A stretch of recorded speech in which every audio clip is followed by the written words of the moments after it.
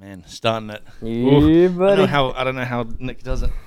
Hey, welcome to Front Seat Gamer. He's a huge drinker, man.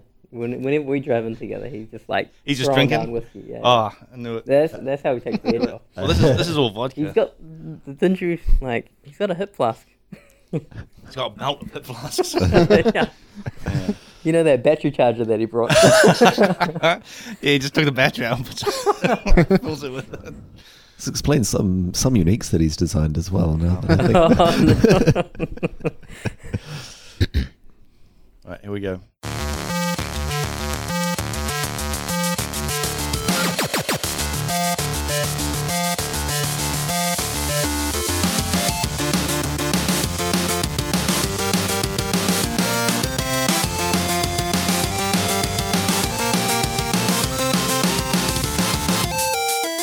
Hey, welcome to Front Seat Gamer, episode 45. I'm Blake. I'm joined by Severn Hey, man. and Rory Yep, that's me. and Chris from Grinder Gear Games. Hello. How are you guys doing? Doing good. Yep, very good. Yep. So we were supposed to have, this was supposed to be a designer talk, like last week was the artist talk, but Carl couldn't make it, unfortunately, but Chris was good enough to step in.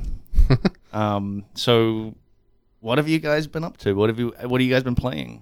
What have we been playing? I've been playing a bunch of Starbound. Oh, yeah. Which playing with some friends, which is pretty cool. We built a giant pyramid base over the ocean, on an ocean planet, so that's cool. So I have a quick question about that game. Yeah. Because Starbound came up when I was trying to explain why I like No Man's Sky a few podcasts ago. Yeah. Why would you build a base on one planet, like put so much effort into building a base on one planet when you are just going to leave that planet? They have teleporters now, so you can place a teleporter, which is an expensive thing. You can't do that everywhere. Okay. But if you've got a base, you place a teleporter there, so you can so jump back whenever. you end up having like a home world that you always go back to. Yeah. Okay, that's cool. And you can build up your ship. You could use your ship as your base. Right. And you can do the same thing of taking out the walls, but the planet has more control and things like that. And if you're going to set up a farm, then it definitely needs to be outdoors. Or at first. Yeah. So you can have like, so can you can fully just have like off-world, like you have the home base, but then you have like off-world colonies that like, this is my farm colony, and then this is my whatever colony. Yep. In that particular case, we made a rail that goes halfway along the planet, so you get one of the like Bioshock Infinite style hook rail. You get a hook and slide along the rail. Holy crap! Until you get to the Fluffalo farm, which what? Turns out the top tier gear in the game is most easily obtained by farming Fluffalo. You get electric Fluffalo and molten Fluffalo and ice Fluffalo. Oh man! Poison Fluffalo, and then you can make some cool stuff there. I'm picturing candy floss covered buffalo. Yeah, that's exactly what I was a bit cuter too. than that, but yeah, a bit cuter. a bit Jeez. cuter. All right. They're super cute, man. Are they almost like a Pokemon looking cute? Yeah. My wife was very upset because she spent all her pixels, which is the currency in the game, on getting one, and came home to find it just a pile of meat on the ground. So I had to make a Fluffalo farm, and then I discovered that the Fluffalo farm was the best source of top tier gear. So cool. Yeah. So I haven't played that game since beta, and it was pretty cool in beta, but I liked like going to planets and finding weird stuff like that is still the core gameplay. Oh, okay, cool. Like it's a cultural appropriation game where you just travel to other planets, take their cool stuff, use it to. We've got a museum in our base now with all the different stuff and an entire line of all the costumes that we've found. It does have a plot story, like story quests to it, which you could just ignore. They give you no like permanent. I remember it benefits. Had bosses that you. Yeah. So those are now part of the main storyline quest, which is it's pretty cool. Like it's a good polished storyline, but you don't need to play it, and you might as well just travel the world and travel the worlds and get cool stuff. That's cool. Like I thought the sort of quest line in that was more of a guidance. But it's like how Minecraft is just like open. You're just like, okay, go. if it had a little bit of a, some sort of guidance, like building up to fighting this boss and then building up to fighting that boss, it'd give you something to aim for, and then you sort of just, wherever you go from there is really up to you, but it gives you like a framework. Right, yeah, it's like that where you start off now, you want to go to an aquatic planet, but, you want to go to the moon, or you can't do that without building an air breather, and so that, in order to progress the story, you also want to progress how many planets you can visit, and then you end up getting to frozen planets and radioactive planets and molten planets by getting the upgrades that you get through progressing through the game, and then you can complete the story missions in those areas. That's cool. Which is pretty cool.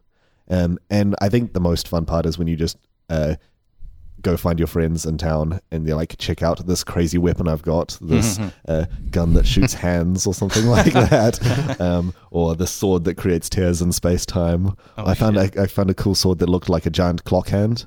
Yeah. And if you hit someone with it, with the energy using power, it just stops their time and they're just frozen in time for a while. Oh, man. You can't do anything. So, yeah, there's all sorts of like cool stuff to find. Or like, check out this weird statue that I found. Or I found this darkness biome where everything, like there were these shadow people everywhere. Whoa. And I got this shadow set of armor that just makes you look just pitch black.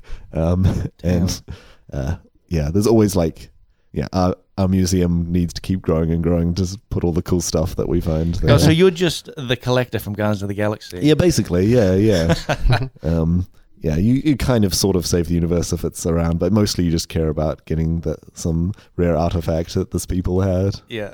You just go and invade their city and be like, I'm going to take your prized statue of the greatest hero. I got a good spot in my museum for this statue. Yeah, and the combat is fun and the mining is cool and all that stuff, but yeah, it's all about finding cool new stuff.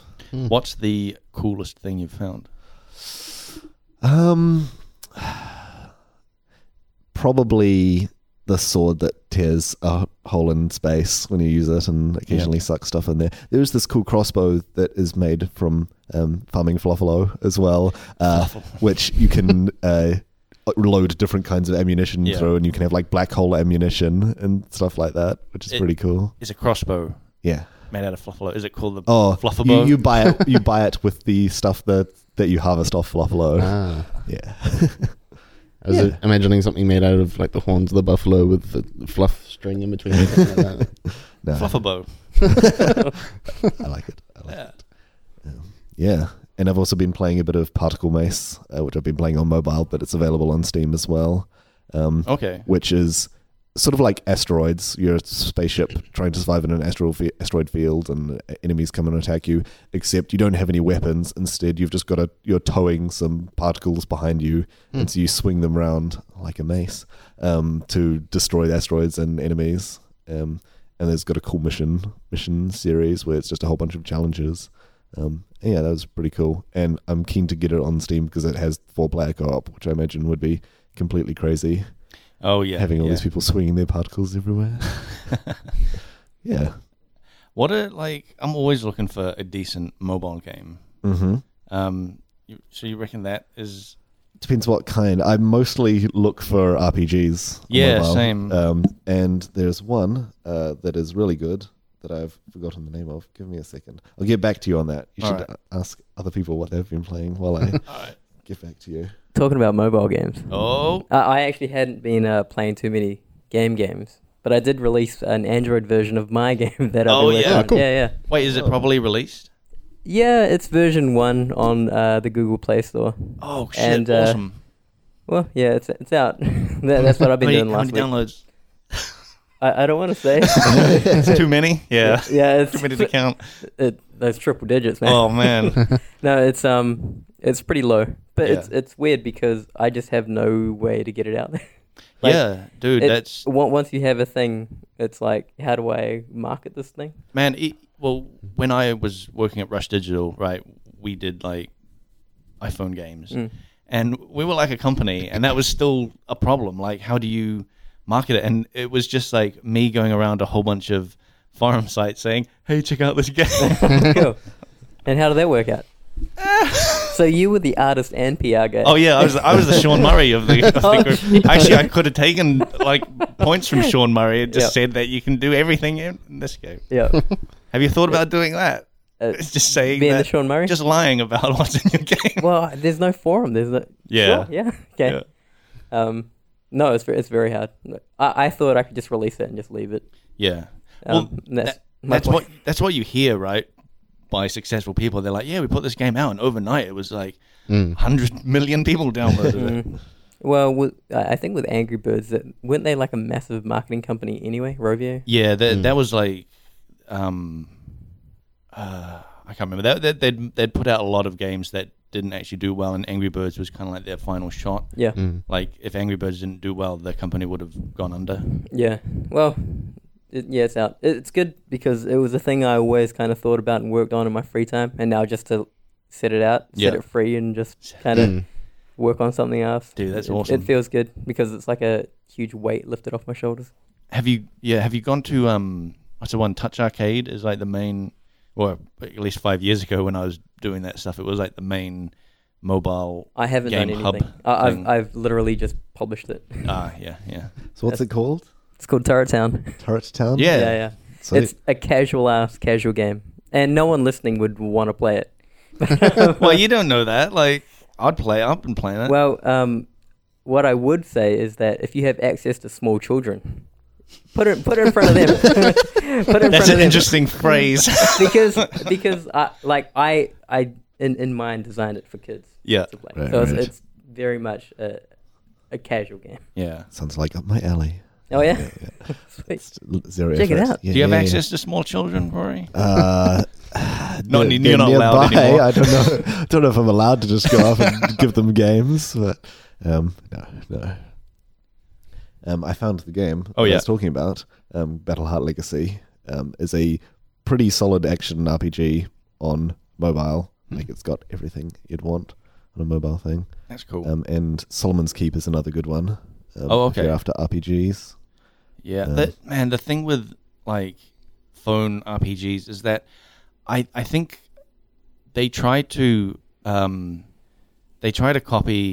they try to recreate what's on like consoles or PC, but the controls and like if I flick through their screenshots, I'm like, oh, this looks pretty cool, but then I see an on-screen touchpad. I'm not playing that game because I hate on-screen touchpads. Right. Like, they're trying to force, a controller onto a system that doesn't really work well with controllers. I think you can do it right. It's just really, really hard. Like one in 100 games that have a touchpad actually get the feeling and the movement right. Actually, the game that I was just talking about, Particle Mace, it has a controller type thing. Right. But half the challenge is getting the hang of the controller. But once you do, you feel like a god with it. But yeah. I mean, you just plug in a Bluetooth controller. Yeah. But at that point, you're playing console games, so. Yeah. Might as well be on your computer. Yeah. No, it's interesting. It's really interesting. It's hard to do right, but yeah. Yeah, it really is. Because there's no, tactile feedback. I've played plenty of JRPGs and so on phone that are ruined by the touchpad controller. Like, you need to just be able to click on the screen and have your character walk there. Like, that's naturally what I want to do. Oh, like a mouse.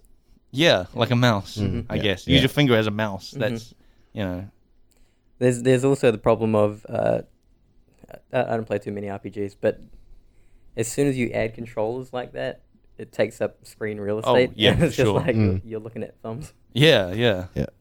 But having it so that you have to tap anywhere on the screen is going to mean there's a giant thumb. Like, you have to consider a giant thumb as part of your UI design when making the game. Swipe's pretty fun. Yeah. It works. Yeah, we one of our first games that we made at Rush Digital was called Swipe Slammers. Nice. And it was like all you did was swipe left or right, and you were just like controlling this ball that was like hooning down this pipe, and you just avoided obstacles by swiping left and right. And that ended up being like kind of cool. But where was the slammer part? Oh, the slammer was the ball, because the ball was like a little character, and you could pick different slammers, and they all had like little different personalities. Awesome. It was just a texture on a ball. So your game, have you found that it's better on mobile or tablet? Like, do you prefer just playing on one or the other? I have only, in my mind, it was more for a mobile device. Right. I haven't tried it on a tablet. But I guess the textures would look complete. Right. Because I've designed it for a 5-inch screen instead of a 7-inch screen or whatever. Gotcha. How does that work with like going from a phone to a tablet? Will it just, like on Android, will it just automatically kind of rescale itself? Yeah. Chris, did you work on UI much? For Android? No. For work. Oh, right. Yeah. Yeah, it just scales, right, to screen size. Yeah, I mean, like at work we don't use Unity or anything like that, but like we sort of like anchor the things to corners of the screen, and so if it scales up, it just stays in those corners. Yeah, the same is used for Unity. You can anchor menus to certain sections of the screen. Oh, yeah. Right. Yeah, so it just scales. But also, I haven't even tested it. So really? It could be completely broken. One thing I did find is certain mobile devices register swipes at different speeds. Okay. And so you almost want... Well, I think I need to add a sensitivity slider because I've been testing on my phone, which is a Google Nexus phone, and one of my other developers in Russia, he was playing on his Asus Zenfone, I think. Okay. And it is way sluggish on his phone. He's actually having to scrub a couple times just to turn the turret round. Yeah, and so it's really bad on... How old is his phone, though? Maybe that's... I think that's a pretty new phone. Oh, right. Wow. Yeah, interesting. But it's something to do with the resolution as well of the device. Right. I've seen a few games that would have had this issue. I guess had a thing at the start, like during the tutorial, they say swipe from here to here, and that is used from that point on to determine the sensitivity. That's very cool. Just the sensitivity. You can change it again later, but yeah. Okay. Which is a problem if someone doesn't swipe the whole way and screws themselves up for the rest of the game. Yeah. That's interesting. Very interesting. All right, so everyone should download Turret Town on if you've got kids, yeah. Especially if you've got kids. Just give your expensive tablet to your kids. Yeah, sure. Dude, both my sisters have kids, right? And both their phones are just shattered. Like, that's just a thing that happens. Yep. Like, you give your phone, like a kid will get a hold of a phone and instantly just like shatter it. So you need like heavy duty case on your phone. Yeah, and some kind of thick ass screen protector that, Oh man. Have you been playing never have kids is the moral. Yeah. Have I been playing anything? Yeah, you've been playing anything else? Like, you've been playing a lot of Rocket League. You invited me to play Rocket League. Yeah, that's my troll. Yeah, and then I invited you to watch me play No Man's Sky. No, it's just Rocket League mainly. Yeah. Anything new in Rocket League? There's a new track coming out. Oh, dude, they did the whole gambling thing. You know, the Overwatch buying microtransactions, yep. whatever. Yeah. Yeah, so they've got a whole mystery bunch boxes. They've got chests now that you have to buy keys for. And and I forget how it works, but you have a key, you unlock a chest, and then it spins a wheel, and then it will just get a prize. Oh man! From that thing at random. Yeah. Is there cool stuff in there? Sure, if you like stuff. Right. Yeah. It doesn't change anything. It's just completely cosmetic. Wait, wasn't that game already giving you free stuff like hats and stuff you unlocked? Yep. Is this additional? There are common weapons, but then common like looks and hats and things like that. But the chest stuff it looks kind of cool, I guess, to some people. Can you? Man, you don't sound too keen on this. Yeah, I'm a Speed Stripes kind of guy. Oh man, you have the plainest car. Yep. No microtransaction. Yeah, it's just flat, one color. Yep. No aerial, no hat. It's just a cube, not even that. Oh man. And people have like neon lights and everything. Yeah. I don't need that, guy. Dude, that shit's awesome. It'll be more streamlined without all that stuff. What's that? It'll be more streamlined without all that stuff. Yeah, that's exactly. It's weight reduction. Yeah, all these hats are adding weight to the car. Yeah, I can't do it. Yeah. Oh man. Can you buy? So like, you guys know my stance on mystery boxes, which is funny because like mystery boxes are doing really well in Path of Exile. Yeah. But man, I so hate mystery boxes. But can you buy these things like outright? No. Yeah. No, you cannot. Yeah, I don't like that. Yeah, well, it will give you some of them just as you play, like randomly. Yeah. But it's usually garbage. You just get these common hats and. That's so much like that's heaps like Overwatch. Like Overwatch will give you the stuff that you get in a mystery box. It's just the mystery box. I guess you have a higher chance of getting the cooler stuff. Yep, it's very much gambling in my opinion. Yeah, and I'm not for that shit. Yeah, but again, it's super weird that like that's what funds Path of Exile. Yeah, I basically. guess so. But what I like with Path of Exile is that you can just the stuff in the mystery box is stuff you can buy, right? Just outright. Most of it, yeah. There's a couple of items that are exclusive, but they're usually like hideout decorations or something like that you wouldn't usually buy huge numbers of or anything like that. Mm-hmm. So, yeah. Yeah, like I'm fine with mystery boxes if you can buy the stuff as well, but if the only way, like Overwatch is, if the only way you can buy anything is through a mystery box, I really don't like that. Yeah. Like imagine going to a shop that is just a Lucky Dip shop. You mean the lotto kiosk? Oh yeah. Yeah. Can't I just buy $1 million? Well, they have the figurines in Japan. They have whole stores dedicated to the figurines that you get from those little things. Oh yeah. And you buy the thing for like 50 cents, but you go into the store and you find ones that are worth like $50, $100 there that are like super rare ones that you can get. Japan loves that stuff though, right? Some people certainly do, yeah. Gashapons, or yeah. I remember there was like an eight-story building we went to in Akihabara that had all like so many figurines, like glass cases for miles of all these figurines, which is really cool to see. Oh, dude, yeah, because so I guess for the listeners, like you just had a big world trip, like you came back a few weeks ago. You went to everywhere, Europe everywhere. and Japan. Yeah. Anything awesome? Like you're talking about figurines. Anything you get? Anything awesome from? What was the cool stuff? We went to the Warner Brothers World and the Warner Brothers Studios in the UK. Seeing all that Harry Potter stuff was pretty cool. Like, did you have some butter beer? We had it. It was kind of disappointing. It was just like sweet creaming soda stuff. But seeing all the like concept art, all the sketches, like the sketches of the buildings from the place and all the different creatures was just amazing. Like they just had them plastered all along the walls in this one room, and the scale model they had for Hogwarts was colossal. Like giant spiral staircase going all the way around it. How big was it then? The scale model?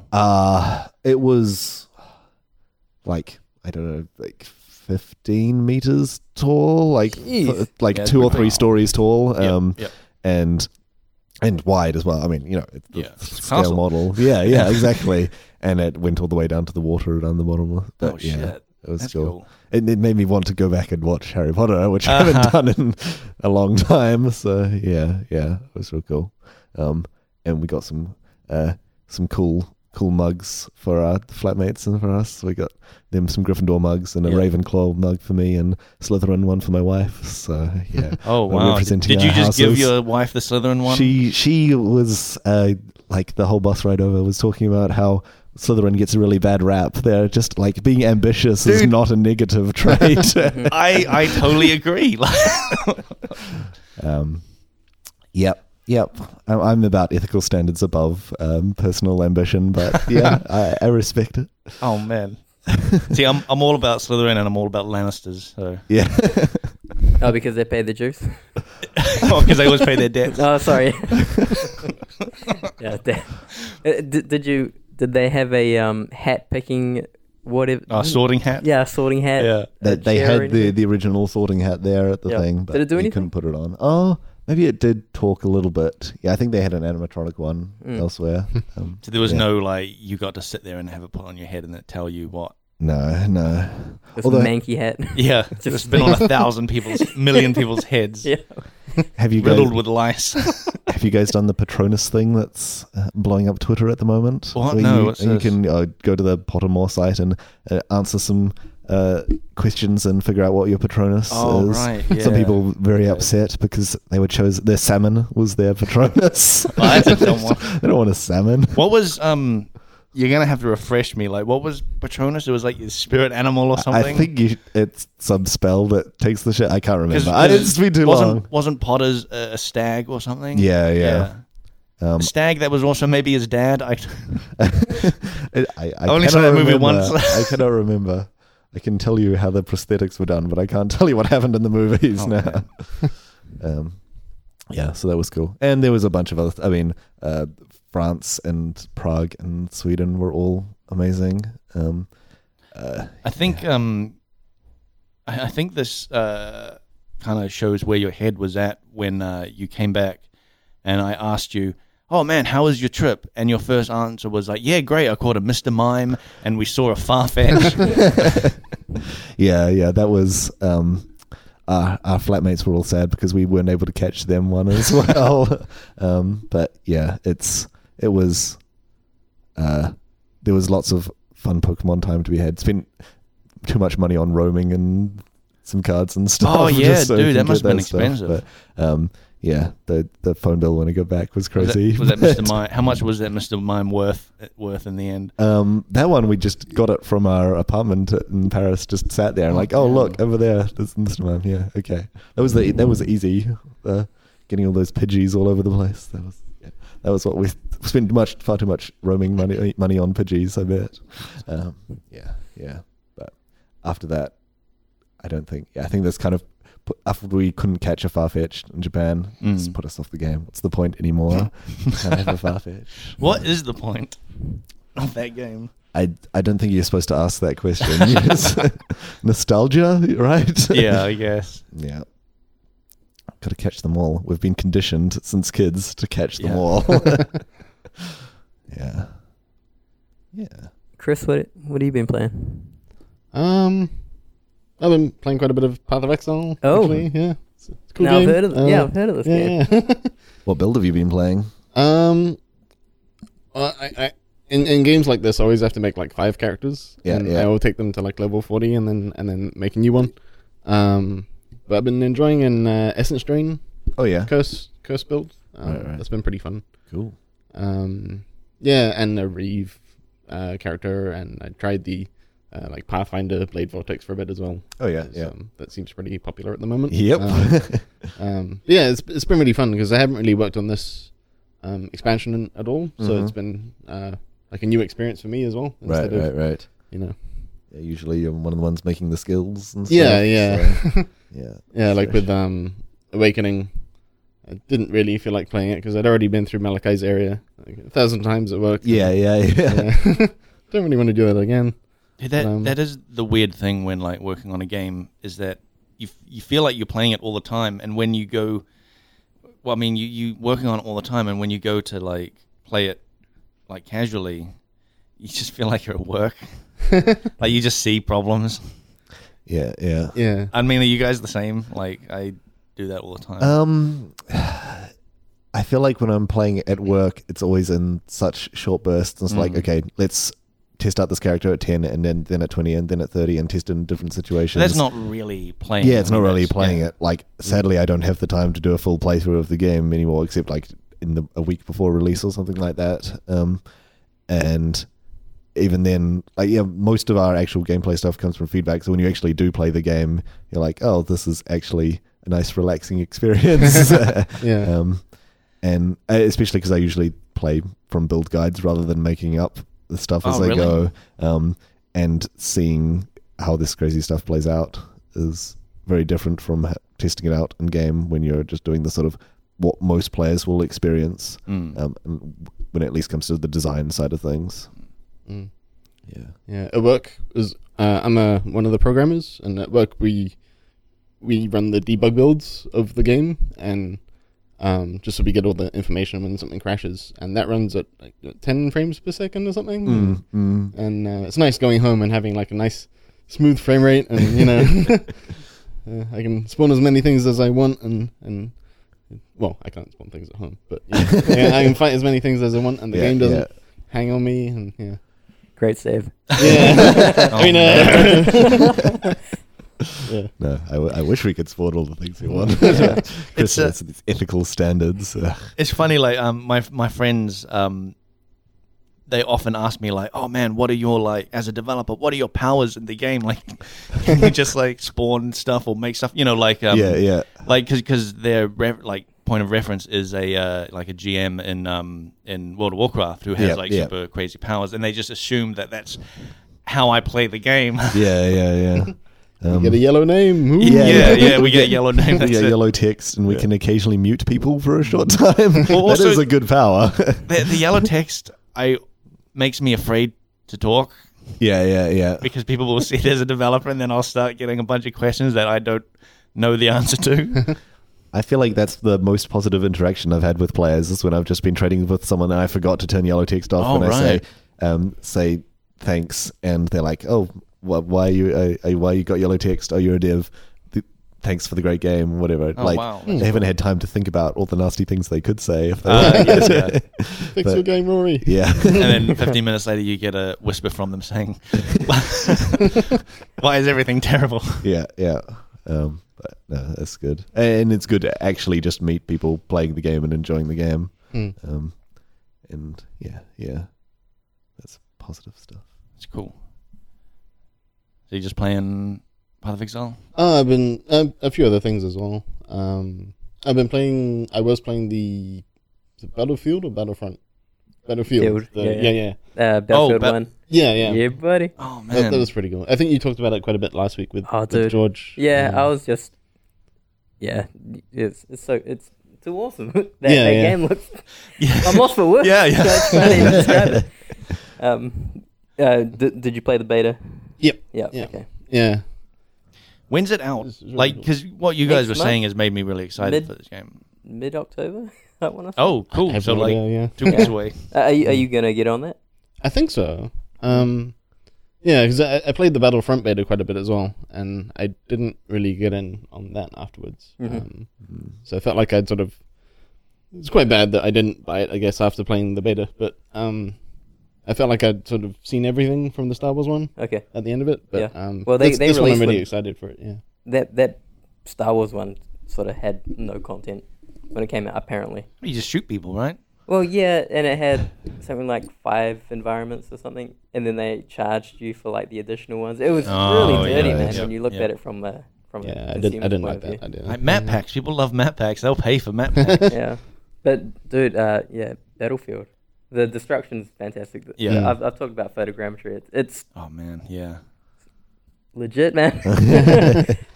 Those rocks. Can't get enough of them. But the lighting's good too. It's actually so good that when you look at characters' faces, that they kind of don't look real because everything else looks so real. Oh, right, yeah. Right. They haven't photogrammetry their face. They probably did, but it's just I'm not sure. There's like so much detail on the ground that when you look at there's a disconnect. Yeah. Wow, that's interesting actually. Yeah. Well, it's not. When I looked at the faces, I'm comparing it to Uncharted, and I'm like, this is lackluster. Right. Come on. Yeah. The sounds are really nice as well. Oh yeah. Like I don't usually notice sound design too much until it's done really well. Like this and Elite Dangerous, it's really impactful. Like I think I unlocked a new sniper rifle in this, and I remember firing it for the first time. I was like, wow, that would really hurt if that hit me. That sounded really good. That's the thing too. I think because of the era, like the guns had a more, I don't know, like vicious sound. Yeah. Than like, I don't know, like no earmuffs. Yeah. Raw sound. Yeah, just raw sound. Just raw dogging the sound. Yeah, because I remember, dude, like Saving Private Ryan. That first scene, you're just like, man, the sound in this and that whole movie of like the guns just, and you that hear was World War II, yeah. I mean, that was World War II, so this is like, I mean, it's similar. Yeah. I mean, it's not modern. It's not modern guns that It was the sequel to the World War One. Yeah, it was a sequel. It's basically the same with a few additions. Did you have fun playing that? Yeah, it was really good. Did you play with mates?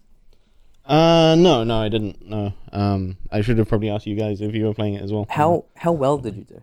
Because I was always towards the bottom of the leaderboard. with shooters, it varies so much with me. I had a few games where I did really well and I was like at the top, but I've had really good games or really bad games and never anything in between. Okay. I really enjoyed it. It's cool. So you're gonna buy it? I think so. Yeah. Yeah. What you guys have said has made me want to buy it. Yeah. I haven't bought a for the rocks. Yeah, for the rocks. Oh yeah, dude. Yeah, and I haven't bought a Battlefield game since like Vietnam. Yeah. Since Nam. Since back in Nam. Yeah. So we got some questions. Oh, we get into questions? Sure, let's do it. All right. Well, I mean, I could talk about what I've been playing. Oh yeah. What have you been playing? I've been playing. I can talk a little bit, but I've talked about it before. I've been playing Stellaris. Back into Stellaris. I've gotten into this since No Man's Sky, this weird space thing where I want a good space game. Just wait for Star Citizen, man. Oh God, dude. Oh man, whenever that gets released in 2018 or something. Oh, maybe. Yeah. Man, I saw some story on online somewhere about No Man's Sky's like development thing and how it actually might be a mess. No Man's Sky? No, Star Citizen. Star Citizen, yeah. Well, they were kind of saying that like they're like they got all that crowdfunding stuff, right? And is basically like they weren't sure exactly what to kind of do with all this money, and so they started outsourcing to a bunch of different studios and having those like. There wasn't good communication between studios, and there was this story of like one studio was doing the interiors of a building and another studio was doing the exteriors. Okay. And when they put those together, they weren't at the correct scale. Oh, but there's a minor issue. Scale. Maybe. With 3D. What, you think you just like select it and then just scale it all down? Yeah. I don't know. They made it sound like it was like a much, much bigger deal. I'm always a little skeptical when I hear shit like that. Yeah. Because what they showed off at Gamescom looked good. It looked like there definitely that is looked great. Progress in that with that video game. So I don't know what to say about this. I think because they do have a lot of like contracted out to a lot of different studios doing different parts of it, and I think it's just this. Maybe they didn't sort of plan like how to manage all that, and that story I read basically kind of summed up that there was a lot of wasted money and time in not communicating properly between everything. Yeah, that's definitely bound to happen. I'm sure it happens at every large studio. I mean, you might have, you were doing your mobile game with people overseas, like you might have come across a little bit of that. No, not too much. No, because it was like direct one-to-one kind of. Oh thing. yeah. Right. I remember when I was unemployed, I did a collaborative thing with a bunch of people overseas, and it got a little bit like that. Nobody really knew what they were doing, and we were meeting like once a week, and half the people stopped showing up, and it ends up kind of like that. Like that's a pretty common story. Yeah. Yeah. Video games are hard. Man. Yeah, video games are hard. Oh, dude, yeah. Well, communication is just tricky, even in office, like sometimes. Yeah. So to have a guy remotely, and the only way you can communicate is over email. It's definitely putting up more hurdles. Yeah. Every time. There was a talk at NZGDC about communication and how important it is and stuff like that, and it's stuff that we all know, but to have it reiterated again, you're like, actually, this is super important. And you can't over communicate, kind of. And it's kind of, you need to be communicating with each developer in a different way. Like, you learn how they work and how they work best. Like, some people, they want to be involved with making decisions. Some people want to be told exactly what to do. Some people want somewhere in the middle where they get to put their own little creative twist on it and not have to be told to start again if it's wrong. So, like, and every time you hire a new person, you've got to learn that about them and all the other different aspects of what they're good at. And so if you're bringing in like entire other companies, you got to know what that company is good at and who different people in that company are going to be doing different things.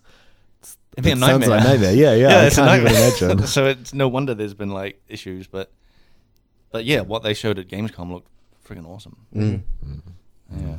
But yeah, No Man's Sky has made me want to play a good space game. Yeah, I hear you. And so I started playing Stellaris, and I I got a mod, a few mods for it, but I got one mod that basically slows down the progress of that game like a lot, because because I always was annoyed that like the galaxy in that game never felt big enough. Like it was big, but it was never felt big enough. Like you very quickly ended up finding every civilization and realizing that you've basically expanded as far as you can. What I wanted was like a really slow progression to like slowly discover the universe. So I got this mod that like restricts your FTL distance. So basically you can't travel to as many stars. And then I also downloaded a mod that increases the density of stars. So instead of like making because the galaxies were a fixed size, and all the mods that were like bigger galaxy weren't actually bigger, they were just denser. Right. So and it was like a hard like set limit to how big a galaxy could be. So I've managed to make it so that instead of being bigger, it's denser, but the amount that you can travel is smaller. So it's essentially bigger. Yeah. And I'm really liking it. Awesome. How's the content in that game? I haven't seen screenshots or anything. It's cool. Like, is it all procedural? No, not really. No. Not. I mean, to an extent, yeah. Okay. Like, I guess they have a big table of like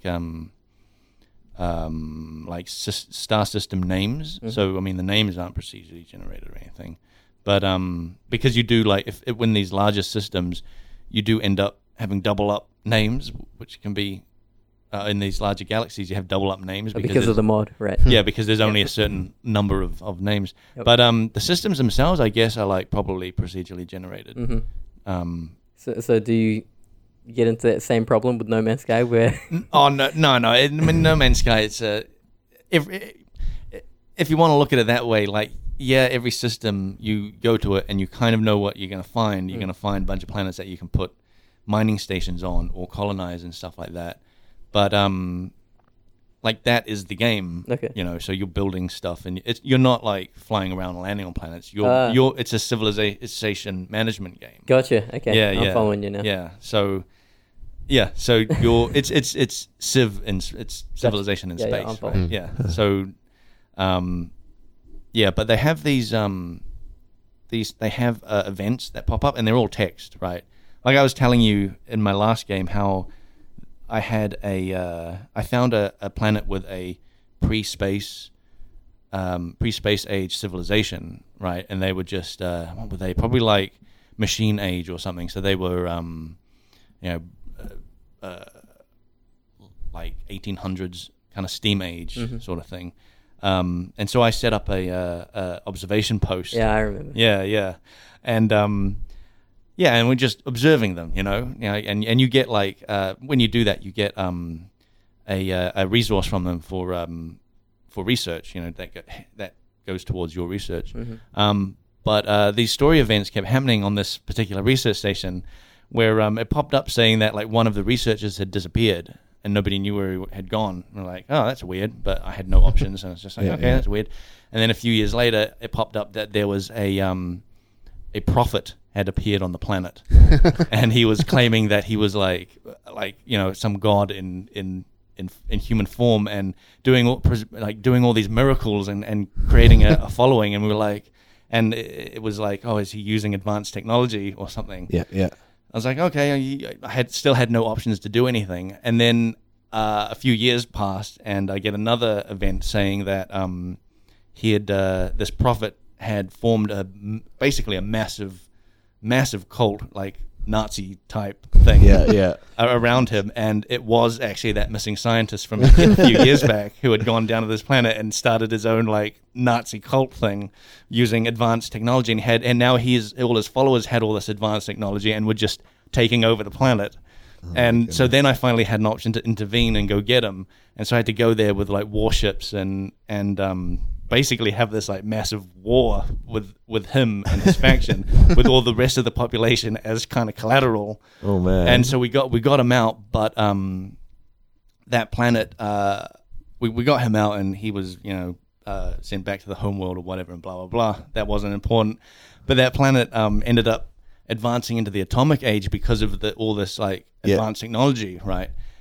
But they weren't ready for the atomic age. And a few years later, I get this thing saying that these factions are still warring against each other, even though this prophet had gone. And they ended up nuking themselves into like the Bronze Age. And and so they then became a Bronze Age civilization. Oh my goodness! I kept monitoring them, and then a few years later, maybe it was like 100 years in gameplay time. Another group of these scientists had gone down to the planet and started doing the same thing again with these Bronze Age guys, but they'd fully like they'd done the whole ancient alien thing and set up like pyramids and stuff, and like they'd done it like that and been like, we're gods, we were straight up gods, and look at all our magic powers and stuff, which is just their advanced technology. And so we had to go down again and get these guys out, and there was less of a problem there.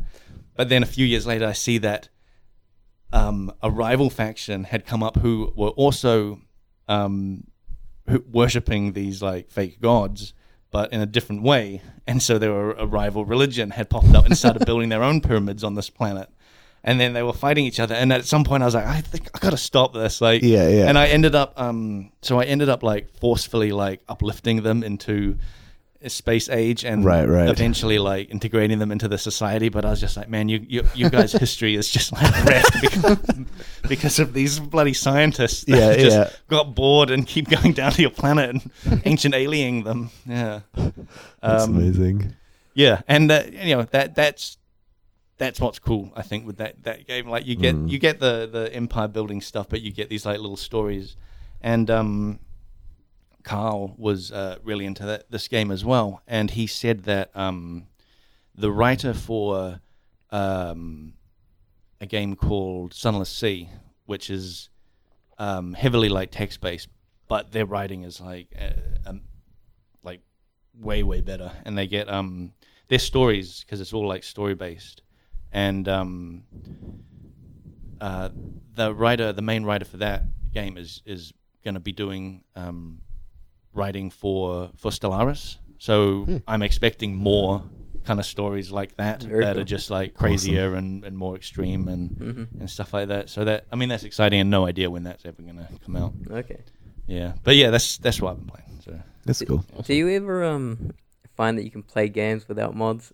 Is that, dude? That's part of just the PC thing. Like, dude, even The Witcher, I did mod The Witcher to because the map, like the quest tracking in that game is terrible. Like, it's the worst part. That's not the only thing. They're LODs, man. Let me tell you about their LODs.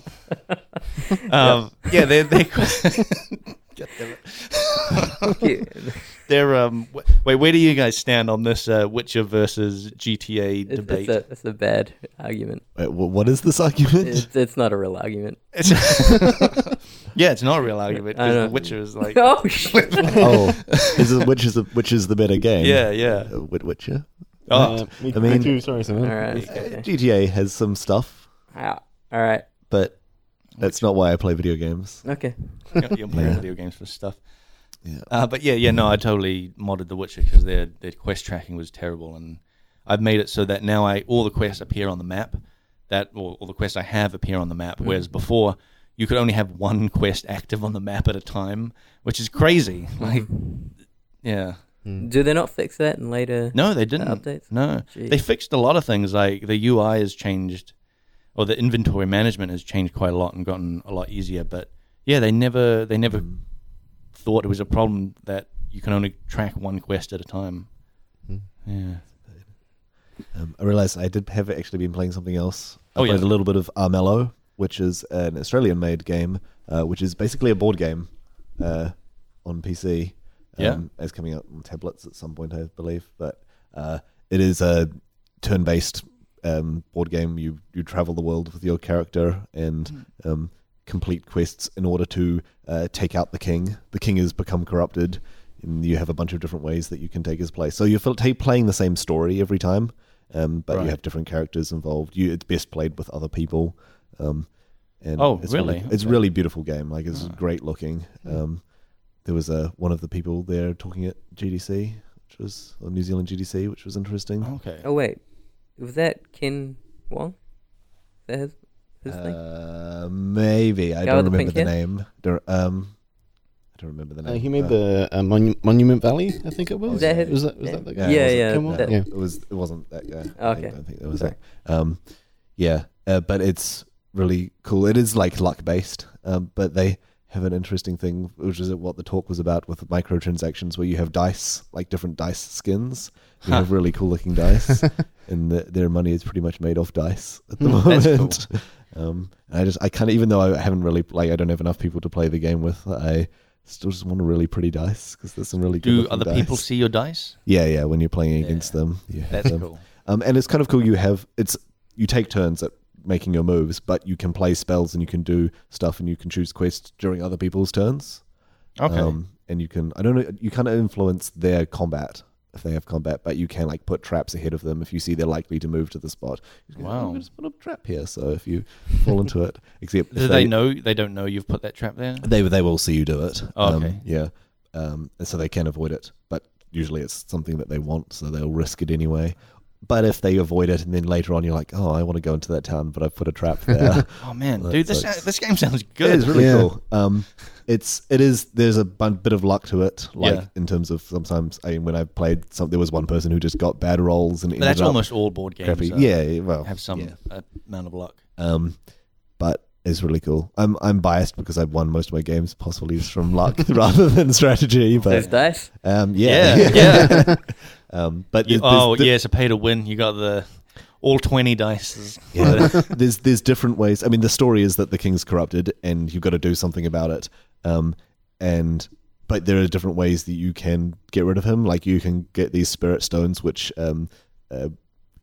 purge the corruption from him. That's sort of the good way to finish. Or you can just go in there and kill him and make yourself the new king. Or you can become way more corrupted than he is and like out corrupt him and go in. Or you can just protect the king and become really popular with the king, and then when he dies, you'll by default be the next leader. So there's this cool like counter strategies to it. It's pretty cool. How long does the game last? I would say like 25 minutes. Really? If everyone's playing quickly. Yeah. If you play with AI, the AI is quite fast. Okay. Man, that's what you described sounds like a 6-hour long game. Yeah. It does feel like a big. I think you can have some pretty long games, especially if you've got someone defending the king. But the king like loses health every turn, so the longer time goes on, the easier it is to just go in and kill. Right. Eventually, someone will just take the initiative. Man, that sounds cool. What was that game called? Armello. Okay. Yeah. And it's a tablet game. A PC, but it's coming out on tablet at some point. All right. Cool. So that's a cool one. Sounds cool. Do you want to hit up questions? Let's do it. So we got like a lot of designer questions, but we'll start off with an easy one. And this comes from Lawweaver15. And this is for everyone. Charmander, Bulbasaur, or Squirtle? Have we done this before? I think we might have, but I mean, not with these guys. Bulbasaur. Yeah, it's definitely Bulbasaur. Always Charmander for me. He was my first Pokemon card that I got. First Pokemon card? Yeah. I got him for free with a magazine or something like that. Oh, okay. Back when the cards first came out. Oh, man. Okay, that's cool. Were you guys bummed to find out that Pokemon Go, you can get Pikachu? Like, because I got, I'd found that out after I'd already picked my first thing. Yeah. Were you bummed out to find that you could get Pikachu? I think I probably still would have gone with Charmander. Yeah? Yeah. Oh, man. Interesting. That's cool. Yeah, I think Bulbasaur's just the cutest, I think. Yeah, that's why he wins. Also, he turns into a giant flower, so that's nice. Yeah, but... but it's not a rose flower. Yeah, it's one of those... corpse flowers. Yeah, those jungle corpse flowers. That's cool. It's got awesome. Flies all over it. It's probably... That's how he catches his food, right? Like he just vine whips the flies and eats them. That's like the perfect strategy. Oh, well, it's like all Charmander. I mean, he turns into a dragon. I guess that's cool. I mean, dragons are pretty cool. Yeah, they've been overdone. They're cliche. Yeah, giant plant monsters with corpse flowers on them. There aren't many giant plant monsters, but there also aren't many turtles with cannons on their back. That's true. Yeah, I don't know. It's just the color scheme of his color, Squirtle's color scheme is just you're not a fan of blue, blue and red. Yeah, no, doesn't work. So if I ask you what your favorite color is, it's definitely blue and red. No, it's not. Okay. Let me. You guys can talk amongst yourselves if you want. Yeah, I've been playing some Path of Exile. I played this build that I picked out just at random, like this looks like a fun build, and it quickly turned into one of the most popular builds, like that everyone was doing. All the streamers. It's like, interesting. It's cool now. I took all the currency I got from that build and made a different build that was less popular. What were you playing? I was playing Ancestral Warlord, just the dual totem, but it didn't feel active enough really. Like while your totems are doing stuff, I wanted to be doing more. Yeah. So I started playing Iron Commander, which is kind of similar. It's just except you've got the crossbow turrets shooting for you instead. And you still do shoot yourself occasionally, so that made it more interesting for me. But yeah, that's fun. And also, it's fun playing a unique that I've designed with a skill that I've designed. That makes it more looking at it now, I'm like, this bow could have been a bit better. Like the stats should have been shifted to make more like compelling character growth, but it's still cool. So we had a question last week that last episode that might kind of tie into this unique that you're talking about. But what is a something you've added to the game that you were really proud of, but the community just kind of hated? There's a few skills that I've made. Flame Surge is one that comes to mind. Is one that just isn't that popular. Like it has a place in the game. Occasionally you get like Flame Surge traps or something like that. They surface.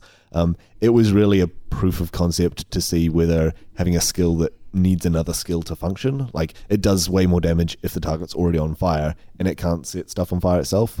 So you need to do stuff to use it. And even though that kind of failed, it was possible. It was partially not because of the concept of the two skills thing. It was because of the way it dealt damage in an AoE and we don't have the tech to let it become wider, only longer and things like that. That let us make some really cool skills in the future, like Essence Drain and Contagion came from that idea, like taking a different direction. So we learned a lot from it, but it's still a skill in the game that like occasionally a new player might pick it up and not figure out how best to use it. And I hate traps that are like, there is a way to use it, but there's no good way to learn how to do that without going up and looking at a build online. And there've been a few skills like that are traps that I'd like to go back and revisit, but what's the point of just buffing the damage 10% when they're still not going to be fun to play, or they're not going to work with enough systems? Things like Wild Strike as well. Conceptually it's fine, but because it works with because it requires melee targeting, we could just change that, but then I'd rather fix melee targeting rather than just make a tweak to this one skill. Is there like a way to make it more clear of how to use those skills? That there are some skills that are very clear to use, like very easy to pick up and use, and it makes sense. And I feel like you can have that and still have the skill with some depth and with some complexity. It's lenticularly designed skills, where on the base it just does damage, like it does a basic skill, but there are some clever things with passives, with support gems that you discover later, but it still works fine without it. It's always a little bit tricky, but that's the goal for most new skills, is that there's clever ways to use it. Sometimes the clever gets too clever with things like Blade Vortex, where it's not so much used. I mean, it's amazing as a damage skill and also amazing with proccing effects and all sorts of things like that.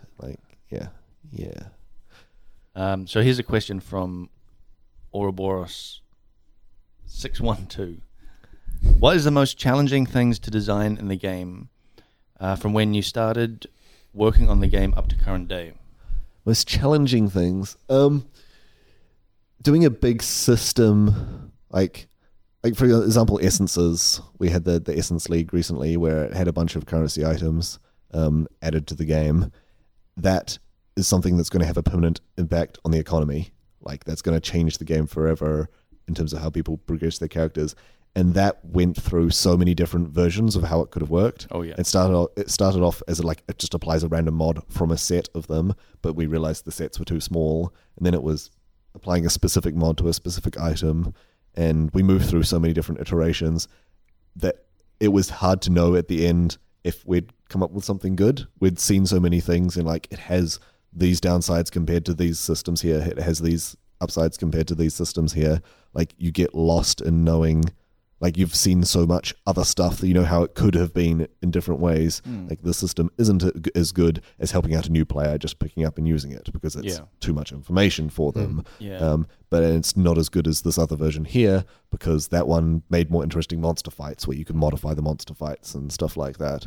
But it's pretty like, I was only away for the last month. I pretty much made most of the Essence League, disappeared for a month, came back, did some last polishing touches on it, made some tweaks, and people had been making some balance changes over the time that I'd been away. Had much changed in that time? Mostly just balance stuff. Some ones that were too strong were nerfed down, and the monsters were made less deadly or more deadly where appropriate. But not a lot. Like, the system was the same. On the last day that I was there, an hour before I left, we decided we'd add extra monsters. Previously, there was one boss monster, and then it was decided we'd add a bunch of white monsters around it. So I put that in motion when I left. And when I came back, luckily it all worked. Oh, man. People had been doing stuff without me. So, but it was really nerve-wracking when it went out, because like, this is the most impactful mechanic that we've added, that I've personally added to the game in a long time. So that was pretty scary. He also asks, what are some simple things that are actually hard to get into the game that players usually take for granted? Simple things that are hard to get into the game. Something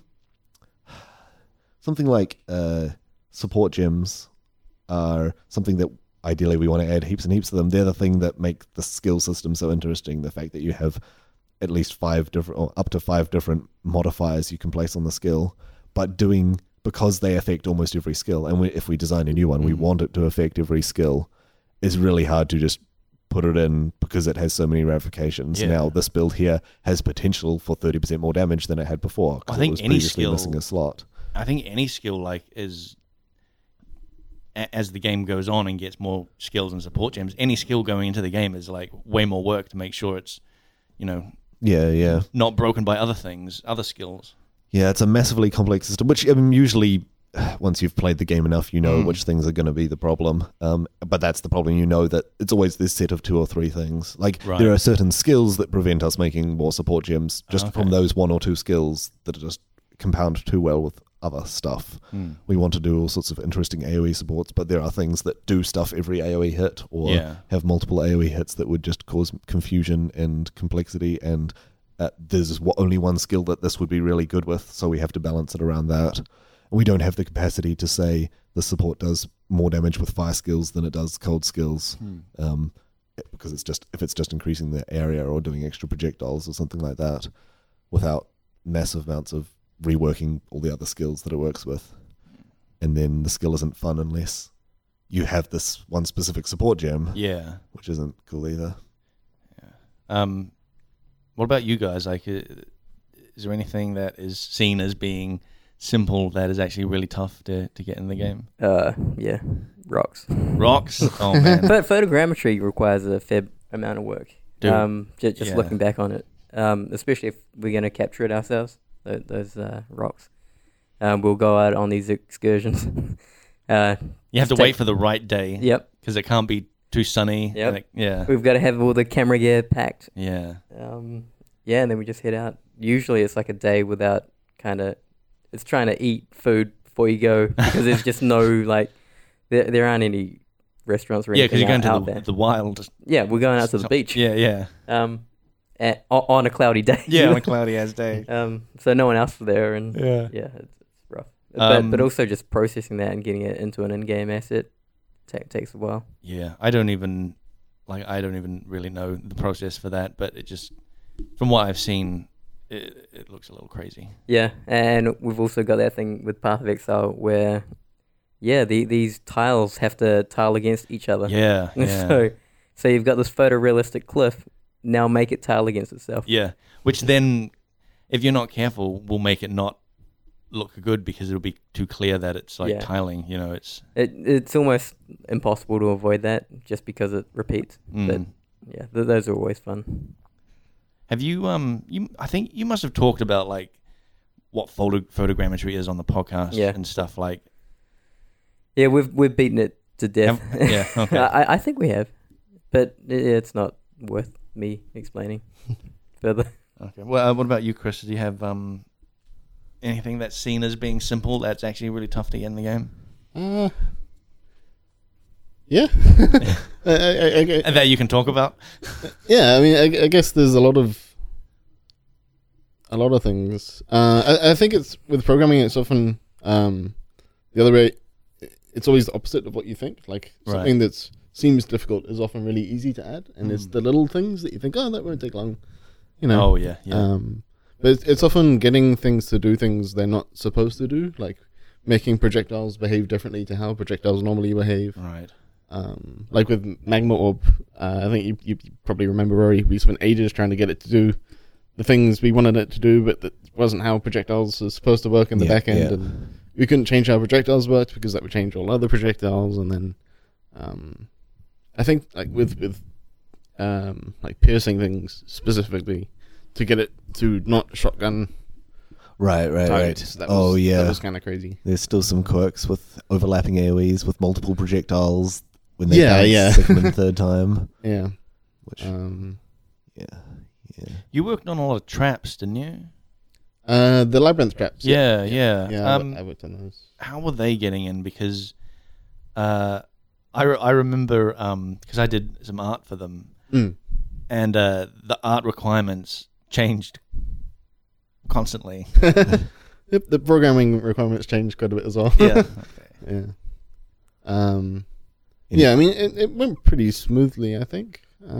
Any particular traps that like were the bane of your existence? I'm not sure. The spike traps were kind of crazy. Getting them all to like fire off in sequence, and then in some cases we wanted them to fire off one way and return, and other ones we wanted them to fire off and then split two ways, and then getting that system set up was crazy. But in the end, we came up with a pretty simple solution for it, so that was cool. That was good. Beforehand, there was a lot of sort of hackiness going on. Right.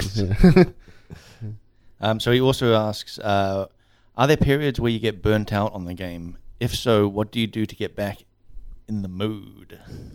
What do you do to get in the mood, Rory? What do I do to get in the mood? I feel like because I don't get to play the game as much as I want. Yeah. When I'm actually just playing the game and playing like a fun build. Yep. I always browse the build guides forum and find something that's really interesting and different that I haven't done before, and I feel like I never really get bored of that, especially because this is like, well, next league I'm going to make sure that this and this is fixed with it, and this is going to be better. Sometimes that leads to troubles when I buff a skill too much, where I was like, this clearly isn't good enough. It needs to do twice the damage it does now. And oh, nope, that was too much. It only needed to do 10% more. Oh, man, that's crazy that like you have a lot more impact on the game than like I do. Like if you're just playing casually and you see that, you can really make a big change. Where I just see like, oh, this rock is out of place, I'm going to go fix it in the game. Nobody noticed it in the end anyway.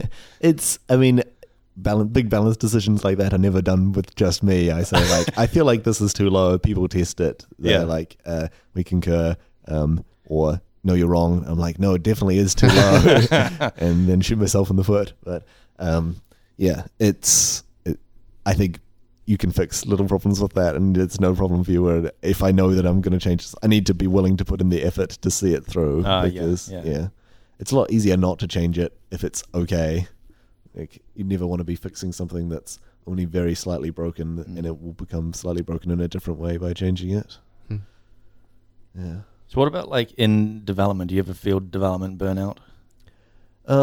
Definitely, yeah. There is sort of the phase, or there's the creative phase, and then the getting it all set up phase, and then there's the just tweaking it until it's good phase. And that last part is always draining, and that's like where you end up if you've screwed up, or if there's too much stuff going on, you spend more and more time at work, or at least having to get more done when you're at work, right? Less time thinking about how stuff should be, and more like, well, math says it does too much damage, got to do tweaks back and forth again and again.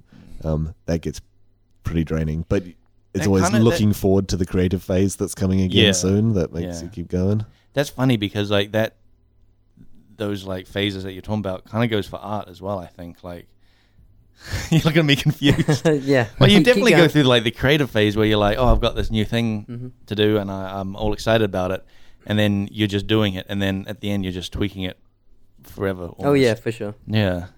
Like I just worked on something where I think I spent way too long tweaking it. But how does it look? It looked great. Oh, dude, it's all worth it then. Yeah. Yeah. So what about you guys? Like, how do you deal with like burnout and getting back in the mood? There's so much stuff to be done. Like that. There's. You just do it, dude. There's work to be done. Yeah. So it's. Yeah, but do you ever feel like burnt out on things like? I could talk a lot about like motivation and stuff like that. There are, of course, things, to keep you in. Yeah. Yeah, there's motivation. Well, you for the first like 3 years you were working here, you make it sound like you just worked on rocks. Oh, yep, rocks and trees. Yeah. A lot of early stuff. Yeah, that was fun. But also just with Turret Town, it was like... oh, right, yeah. I'm the only guy finding motivation. It was rough. But yeah, there's so much to be done that when you rock up, there's almost like, there's new artists coming in and they're always like really happy to just get in and work on things, and so you kind of piggyback off that motivation. You just feed off that. Yeah, like a vampire. But that's why all the new artists sit near you. Yeah. No, but there's some cool stuff happening, and it always is motivating to see that. Yeah. It kind of is like now that we've got quite a lot of artists, it's cool to just like look over and see what other people are working on and be like, damn, this can be cool. Yeah, and there's stuff being done. Like there's always cool stuff coming in, and so it's not very hard to get burnt out because it's always refreshing to see cool stuff going into game. Yeah, I guess for me, like I've said it before that like, I just work on tile sets, and if I start getting burned out on one tile set, I'll just move over to another one, and it's like a completely different thing. Yeah. Or like coffee's always good too. Yeah, that's always good. I mean, can't live without that. Yeah, I try. If I do feel burnt out at work, I'll just usually take a walk or something. Right. Like it's never like I just can't make it. I don't want to push vertices anymore. I've had enough. I'm done. Yeah, because I love being in Maya. It's I go home and do that. Yeah. So dude, I totally like when I take like holidays, like especially over Christmas, it's usually the longest holiday I take. Towards the end, like in the last week, I'm just like thinking about Maya and like wanting to get back in there, and I get back to work, I'm like, yes, I can't wait to get back in. You're giddy. Yeah, I'm like, yeah. What about you, Chris? On the burnt out. Yeah. I think I only really get burnt out on issues, I think, if I spend too long on them. Like sometimes you get bugs that just it takes like a week to find a solution for it, or it's always the bugs where QA gives me an issue saying you spawn in 5 million creatures and give yourself 10,000 attack speed, and sometimes this thing might happen. Sometimes we can't repro it more than once, but sometimes it happens, and I spawn in like 4 of those millions of creatures and my frame rate's dead, and then right. Sounds like you need to request a better computer at work. I don't know if it matters. There's too much debug information going on, I think. It's sometimes just getting a fresh pair of eyes helps, and talking to other people about it, or just finishing little issues on the side so that I've made some progress. And then I can go back to that. Yeah. The annoying ones, yeah. Dude, yeah, I get that as well. Like my issue list, because I work on like whole tile sets, I just have the same issue for, 6 months or a year. Like the aqueducts was like 18 months. Jeez. For like one issue that was just build the aqueducts. Yeah. So when people are like, yeah, man, I got through like 20 issues today, I'm like, I've gotten through like 0% of this one issue. Yeah, it's the worst feeling going home and feeling like you haven't made any progress that day, even though you have been working. Yeah, it is a weird thing. I think that's, I reckon it's actually a sign that you're working quite hard when you come home and feel like you haven't worked anything, like done much. Because if you actually hadn't done much, then you wouldn't care. Yeah, true. You'd just be like, yay, home time. I don't have to work anymore. Yeah. also, as a programmer, I heard this crazy ass thing that Harry told me about. Have you heard of a programmer duck? Programmer duck. Yeah. Have you heard of this? Is it like a cricket term? No. Okay. It's a real like programmer thing. Is it just having someone you can talk to about the problem? Yeah. Right. Yeah. And Harry was saying that I don't know why a duck, but he reckons that some people have like this rubber ducky on their desk that you just vocalize the problem to, and then just speaking it out loud, you realize the thing. Because like Harry's totally done that to me. He'll come up to me and I'll just ask him like, "How's it going?" Whatever, and then he'll talk a problem at me, and then while he's talking at me, go, "Oh yeah, I just figured out the solution." Yeah. So I was just the programmer duck. So. Actually, dude, I'm pretty sure if Harry ever listens to this podcast, I don't think he does. But I'm pretty sure that's exactly how he figured out last frame bounty boxes with the item drops. Oh, okay. He was like, there's a problem. I don't know how to fix it. And then we were just talking about it, and then he was like, wait. And then just went away and fixed it. But you don't know anything about programming, so you can't be like, have you tried this? Yeah. It's just like... I had nothing off. Yeah, he's just talking at you and then walks away going, thanks, man. Yeah, you definitely have that for design as well. I think where you just talk to someone about it, and then halfway through the conversation, you explain all the way through, including the solution. And they're like, yeah. And you're like, yeah. And you just go and do it. It's good. That's awesome. Yeah, it definitely happens. There have been a few times where Ryan's called me over to ask me a question. As I get up out of my chair and walk over to him, he's already figured out. Wow. There's something, dude, there's some weird... Human brains are weird, man. Yeah. Like, in that case, it's just like asking for help. Somehow sets something in motion in his head to like figure out the problem. Yeah, that's so weird. He was saying that sometimes he doesn't tell me he's come up with the solutions. And I don't feel bad about it. You know? He says he lets me come over, figure out the problem for myself, and tell him the answer. Yeah, and then pretend that I've solved it, but he already knew about it. Like, yeah, thanks, Ryan. That's actually crazy. Okay, so here's a question from Hermit1. Are there any game cliches or tropes you try to avoid or embrace? How do you try to keep things fresh? Tropes that we embrace is pretty common. With boss fights, you do it all the time, where you know this going in, this boss fight is going to... I mean, the guy looks like he's on fire, you know he's going to put patches of fire down, or he's going to do an attack you need to avoid because it will set you on fire. You're going to take damage over time. This means the player now only has to learn one or two things rather than 5 or 6 things in order to engage with the fight. And the same goes for skills, where people can expect like a fireball is going to do a certain thing. Or, maybe set you on fire. Yeah, so the visuals, like using the visuals to give the skill, to make the skill fit into a cliche that it might not otherwise would have if it was just cubes flying around the screen, is like a big deal. Staying away from them is like more of the storytellers thing. Like, occasionally we have a boss that does something you didn't expect, but that generally feels bad. Like, in terms of actual gameplay cliches. There's plenty of writing cliches that we try to avoid. There's situations where like a girl has been in danger in the question, like, oh, why did we do this? This damsel is in like, distress. Yeah. And if you can twist that around, we do have a damsel in distress. We do have a damsel in distress. When that was added, because that wasn't added as part of the main story. Like, it wasn't when we added Act 2. We just added it to this quest, and there was some uproar from it. Oh, really? Yeah. But also, it's very expensive to get all the voice acting and animation and stuff in. So when you find out it's been done, it's like, yeah. But there is definitely an effort to avoid that stuff for stories. Yeah. We got some barrels, right? Oh my god. Cliche. Yeah, dude, that is like, I mean, I guess for like art in games, like barrels and crates is the most cliche. Here's one thing I'll put out to the listeners, and it's I've been trying to figure out what this would be. Grand Theft Auto, the way they would fill up, and maybe you've got something from The Witcher, but one way they'd make a street feel a little lively is they'd put garbage in corners and stuff like that. Yeah. Trash. Yeah. What does The Witcher do for that? They have trash as well. They have Coke cans and stuff. Oh yeah. Yeah. Didn't you know it's a post-apocalyptic wasteland? Yeah.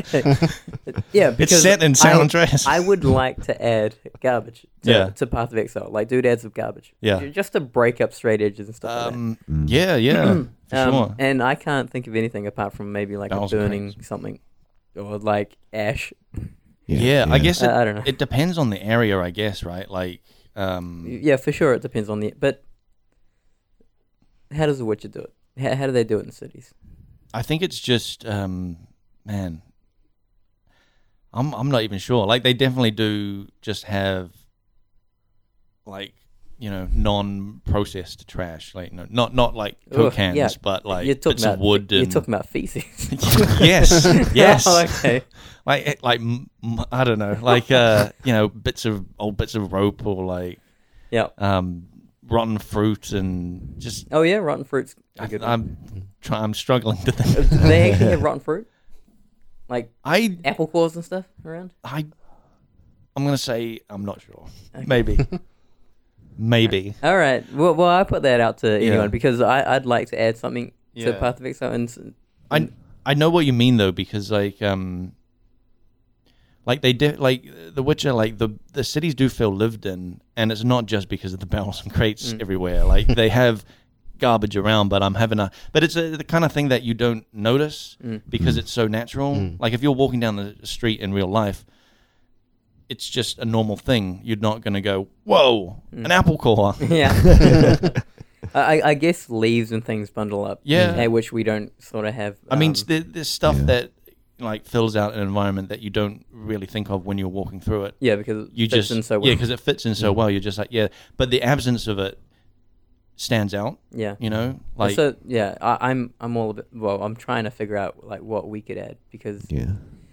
You definitely see. Well, you need something to break up that repetition. Yeah.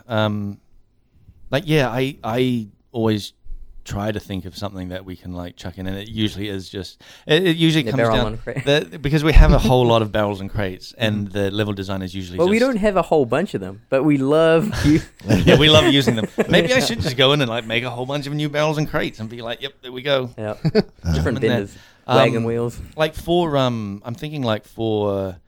The fighting pits, I did a bunch of doodads of like busted up like cages with animals and bodies and things that were in that environment that would make sense, and barrels and crates were part of it, of course. But I added extra stuff in there that I think breaks it up. Yeah. But yeah, decals are pretty cool too. Yeah. I think because you've done a lot of the towns. Like, how did you sort of break up those areas? Like those towns are. Yeah, there's a lot going on in there anyway. Yeah. So what breaks it up? There are NPCs, animation. Yeah. There's a lot going on in Act 4 Town, especially. I mean, you had that garden that was your pride and joy for a little while. I remember you when you got that little farmer guy in there. You're like, bro, come on, look at this guy, look at him, he's digging. The amazing thing about that guy is Ari worked on. Yeah. Ari worked on that guy's animation, and if you look at him, it kind of looks even like mocap, sort of. Like there's actual weight with that guy. Oh yeah, because he forces his foot down on the thing. Like it was, and so I was blown away with the quality of his animation because it was just really but it good. Totally adds, like, it makes that whole environment more lively because it's like, he's a dude just like doing his job. So in that case, I just didn't do anything. Yeah, but you send an issue to Ari saying, "Lively up this place." No, but I talked to him about it, and he was like, I had some time, Cool. I just polished that animation. Dude, that's awesome. Yeah. One of two of the guards at the front of the Act 4 town, I remember Pete talking about him doing the animations for them. He started off the initial version. He had it so one of them gestured, okay, so take your spear and like throw it at stuff, and the person was like, oh, okay, now I get it. Yeah. I think it was toned down a bit, but you still get a bit of that. Those NPCs have a lot of like animation in them. I think like those guards. Yeah. Like, and you hardly ever see them because they're up there. The only time you really see them is when you just stand near the entrance and look at them because there's nothing really near the entrance. Yep. Unlike that poor guy at the start of the Lion Eyes Watch encampment who's just standing there waiting for you to kill Hillock. Oh, so open the door. I always think it's funny he disappears behind the door. Yeah. So he's just like back there holding this door for you, being like, come on, guy. Yeah, that's weird. He turns up again, I'm sure. Yeah, he's going to be the boss in Act 5, I'm sure. It's like waiting there. Wait. What? Could his name be Hodor because he holds the door? Next question, please. All right, next question. What do we got here? This is from... What name is this? Oh my god, what... that last name there. What the hell is that? I don't know. The tickle shelf? The tickle? The Ithel shelf? The tickle shelf. How did you guys come up with the idea to create the Shaper in its current form, aka with its current skill set and sub-bosses? So the Shaper is an interesting one, where we designed the 4 bosses, the 4 Guardian bosses, and we designed a bunch of random map bosses to go throughout the map, and I had made one that I thought would be cool. I said to the effects artist, can you make this guy look like he's got space textures behind him, like there's like screen space textures is the tech. That's one of the ways things it's called. Similar to the isn't it similar to the clouds in Scepter of God? Yeah. Except with no 3-dimensional. It's just a 2D texture that's laid over top rather than like a skybox type thing. But unless the cards are done that way as well, I don't know. But we didn't have the proper tech for it to make it good, so we got it added. And part of that was also so I could get cool Vortex microtransactions to go with it. That's cool. And Eric saw that and liked it so much that it was like, we should just have the final boss be space themed as well.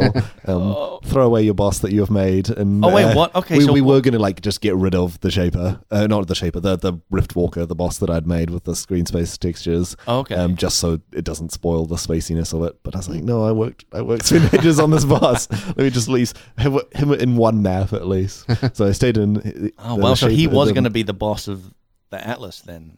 Well, no, they're just the same tech, like the same textures sort of thing. So the Shaper came from that idea of like it would be a galaxy thing. Originally, the final boss was going to be picks one of 5-10 random bosses, and then the Shaper possesses them. The boss has extra effects on them, and you have an epic boss fight against a series of bosses with a timer, and like they get harder and harder as you go. Having something possess the final boss, isn't that a bit too much like the Labyrinth? It was a bit like the Labyrinth. I think that's one of the reasons why we said no to it. Also, just from the technical constraints. Right. Even though we were using already made bosses, it was still going to be harder to get right than it was to just make a whole new boss fight. Right. So that's how the boss fight like changed into a full-on boss fight. And during the brainstorming for that, we came up with the idea of, because we wanted this to be a rewarding map, we wanted this to be something you do. Usually the thing that's rewarding about doing a map is all the monsters you kill on the way to the boss, but you weren't going to have this in this because it was just one big boss fight. So we made it so during the fight, he teleports you off to a map, and you've got to fight your way through the map with some time constraints because he heals up as you're doing it. And so that's where that idea came from, just to make the area more rewarding. So you had some kills to do during the fight. And as for the other abilities, we just went for like really epic stuff that we thought would be really cool, cool over the top stuff. Epic. The freaking giant laser beam was one that was just like, obviously he should have a giant death beam. With all of our boss fights, we have something that we have area control, something that makes damaging zones on the ground. We have something that you just need to step out of and avoid. Some hard to avoid high damage thing that makes you always scared that he's going to do that next, and always be prepared to avoid it. But usually you can just step to the side and it's fine, but you've always got to be careful of this thing. We often introduce minions. In this case, I don't think he has any minions during the main fight because he has he has the portals that open up. The portals came in from the theme of he's opening up a map for you. He's using, how can we bring the map device into this encounter, and it was effectively he opens up a portal to a map and the monsters come out rather than you going in. So I remember when I first heard about that, somebody was saying that he'd open a portal to a map and you would see the other map. Like because I haven't seen the fight yet, like we do was have that actually you can see the zone on the other side. Like when spiders come out of the portal, you can look in and you can see a webbed area inside. But it is like it's a 2D. Texture, of course, it's a 2D thing. But it looks like the zone, like it's a screen capture from the zone. Yeah. It's the kind of thing where it's like, it would be cool if we could do this with all of our portals, except that requires redoing all of our portals, including ones people have paid for. So, that's tricky. But yeah, the other... Also, we knew we wanted Zana to be involved in the fight. Like, because you've got your companion there helping you out during the encounter. And we spent a long time trying to figure out what she could actually do. Because it's really hard to have a co-op partner in a fight that you don't want to have to protect them the entire fight, because that's a real pain. So we ended up, she closes one of the portals and you have to protect her while she's doing this.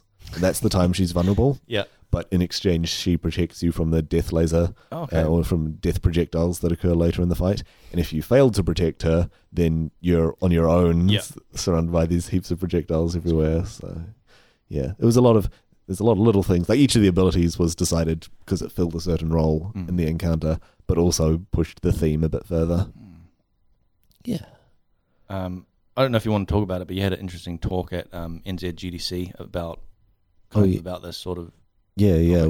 We talked about how we developed the Atlas bosses, which was actually a really fast process compared to how long it usually takes to do a boss, because we knew we had so many to do, but we were able to do humanoid models for them. We'll probably post the talk up online at some point, so people can have a look over it all. But if we do, we'll put it on the podcast Facebook as well. Let me see if we've got any other... I've got a question. Yep. Yeah. Do you guys listen to podcasts? I used to listen to an awful lot of podcasts. Used to, but since I only have like a 5-minute drive to work now, I don't have as much time for it. I keep sending you D&D podcasts. Yeah, and I never get around to listening to them. McElroy Brothers. The only podcast I listen to is basically a pop culture nerdy thing at the moment. The Nerdist. No, it's not the Nerdist. It's called The Weekly Planet. It's a couple of Australian guys. It's entertaining, and that's how I keep up with all of my comic book news. Like I can still pull off being a nerd without actually having to read all the comic books and stuff. Fantastic. Thanks to that. So it's a real time saver. How do you feel about Captain America being a Nazi? Being a Nazi the whole time. Hydra. I don't think he was Hydra the whole time. It's just a phase. He's just going through a teeny angst phase in his life. Himself that. He is Red Skull. He is. Yeah, I don't. Chris, you listen to anything? I used to quite a bit. Frantic Gamer, of course. Great podcast. It is actually. I do actually listen to it. I'm not just saying actually. Oh man, Nick doesn't. Well, he doesn't even listen to it when he's on it. Yeah. It's weird that we do. Well, I listen to it. Well, I mostly just like listen to the parts where I talk. Yep. Fair enough. No, but I listen to it because I mostly like edit it. So but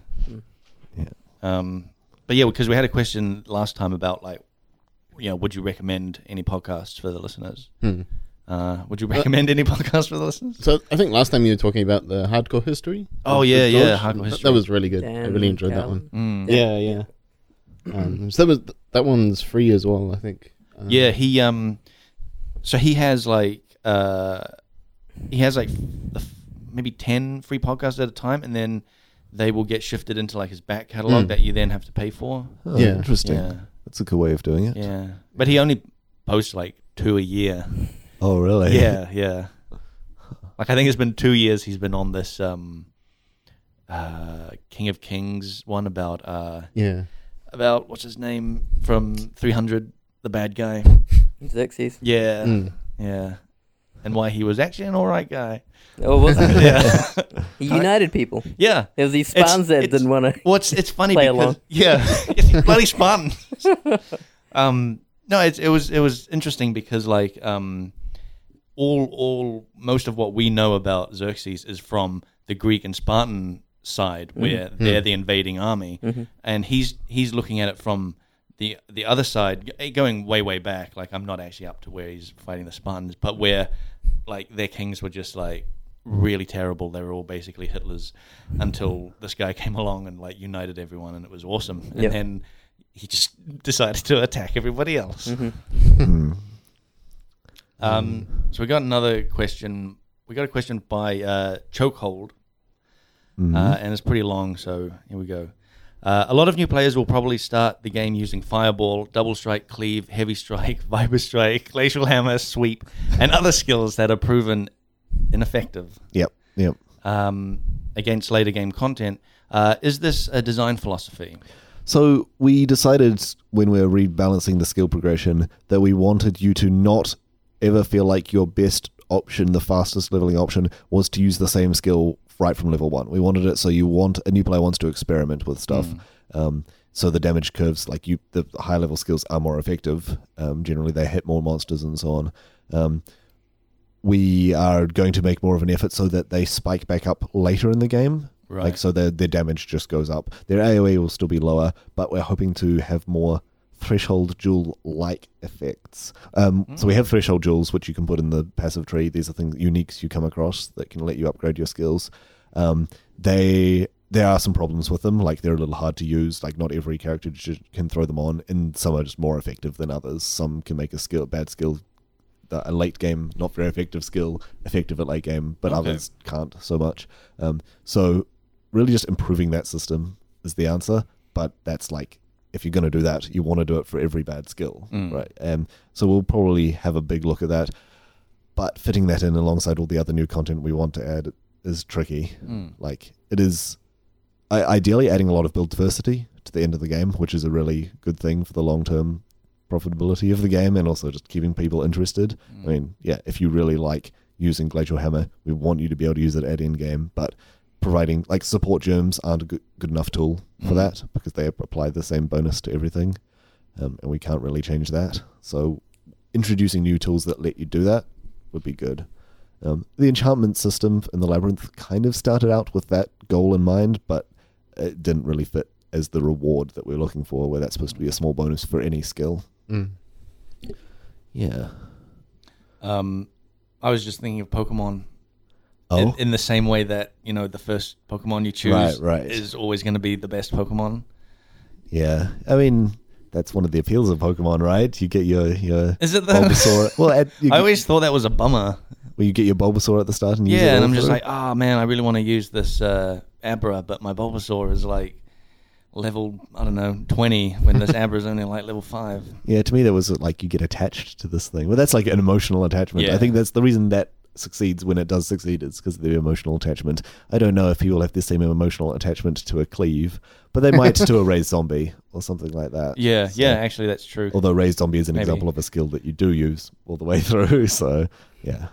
When you play, how often, at what point do you usually get remove those skills, or do you use them all the way through? It depends on the class and the build. Some classes don't get a better single target, but generally pretty quickly. We don't really give players new single target abilities later, but one of the quirks, the problems with the support gem system is that you can only really fully support 1 or 2 skills. And so you want to invest in the thing that can hit the most stuff or the thing that can do the most damage. Preferably they're one and the same. Or we're trying to push more skills that are less like that don't fit in those categories as well, but it's hard to. So I'd say usually within 5 or 10 levels I've replaced it with a better version, or just using it. I'm not even using it if it is still on my bar. Yeah. I think that's all the questions we've got. Oh, actually, here's one by Mornos. How do you react to the shitstorms in the community, and in which way do they influence your game design? There's many things to consider when it's mostly when balancing stuff. This is where it gets really bad. A skill being bad doesn't and hard to use and unusable doesn't get the same negative reaction as one that's too good or was good and is no longer good, or is just no longer competitive, is just below the point that it should be. Obviously, it's such an incredibly complex game, and we're a relatively small team considering the size of it, so we have to take this feedback on. It's we don't have a full balanced testing team that can play every build all the time. So we need, this is where we get the information that this is a problem. Generally, the only time we'd actually change a skill immediately is if it's clear that the game is going to become way less diverse because of this. If this one thing is twice as good as anything else, for the majority of the players, they'd say to themselves, why would I play anything else? Do you discover that quite quickly then? Yeah, it generally comes down to certain people, certain vocal or famous people make it public knowledge that this is really good. They show it off. Even if it is as good as 2 or 3 other builds, if that's the one that's standing out, and then it's clear that all our players are going to be upset or just bored of the game. The game becomes boring if there are 2 or 3 really standout builds. So we try and push these down to a level that we're happy with. However, the level we're happy with is still below what some other builds might be. So you're like, well, now this is Blade Vortex is after this nerf is clearly worse than the Firestorm build that's really popular. This is a fictional scenario. This is not the case. Then why would I ever play Blade Vortex again when Firestorm clears 20% faster? And so we've got to constantly be pushing that stuff. But I mean, you can never make everyone happy. Like, you'll always be upset if you got bad RNG and just happen to not be hitting as hard with some skill. The melee skills don't feel good if you get a bad weapon and you don't realize that your weapon isn't as good, or you've made a different build choice, or the skill just does less damage because in our testing we didn't think that it needed any more, but because of other skills it does. There's no way to make everyone happy, and I always say better doesn't mean better for everyone. It always means worse for some. Even though that's in the book that's from, that's used to rationalize a dictatorship. I mean, that's basically what we are, dictatorship, that people can leave whenever they want. So we have to keep people happy by doing what they want if it is actually good for the game. But we never make it, we do occasionally make knee-jerk reactions, but we've learnt from those mistakes and try as hard as we can to make sure everything's a deliberate choice. Sometimes there's the call comes down that we need to make an immediate change and we don't have time to fully flesh out the alternatives, and we've got to be on the safe side. Like, if it's actually something that's causing problems for the game, we have to be on the safe side. Like, for example, if it's something's too heavy on the server just because the attack speed can get too high on it or something like that. So that's all the questions we got. Is anyone want to talk about anything else, or should we wrap this up? Well, you're looking at me. I don't have anything. I don't know. All right. Nothing. Blake's just giving everyone the stink eye. Okay, cool. I've got a 7 Gates game this evening, so I've got to finish printing off some more cards. Hey, it's going to be a cool session. Did you want to talk quickly about the your 7 Gates that we've been playing at work? You want to? We'll tell a cool little anecdote from our campaign. Is that what you're meaning with? Because listeners from way back will remember that we had a little bit of a we had a bit of a game on with your 7 Gates game that you developed, and it's evolved a little bit since then, and we've been playing it at work for maybe only like a month. But so basically to test out some new systems, started an office game. In the very first session, I'd drawn out this lovely island map and say, okay, if they head north, then this is what's going to happen. They're going to come across these guys pillaging some crates on the coast, and if they head east, they're going to come across this village of people. Depending how they react to them, this might happen. And if they head this direction, or if they head out to sea, then they're going to get washed ashore again. And almost immediately, they just disappeared underground. They just found a hole in the ground that I was putting there to just sort of be like, oh, this is where someone disappeared to. Like, nope, we're going down there, despite the fact that you clearly said it's a bad idea. And they discovered this ancient... I just had to start making stuff up at that point. I knew the lore of the world, so I was like, okay, you come across a giant evil crystal. I'm like, oh, that's kind of boring if it's just sitting there. Okay, there are some monkeys about to sacrifice some people to this crystal.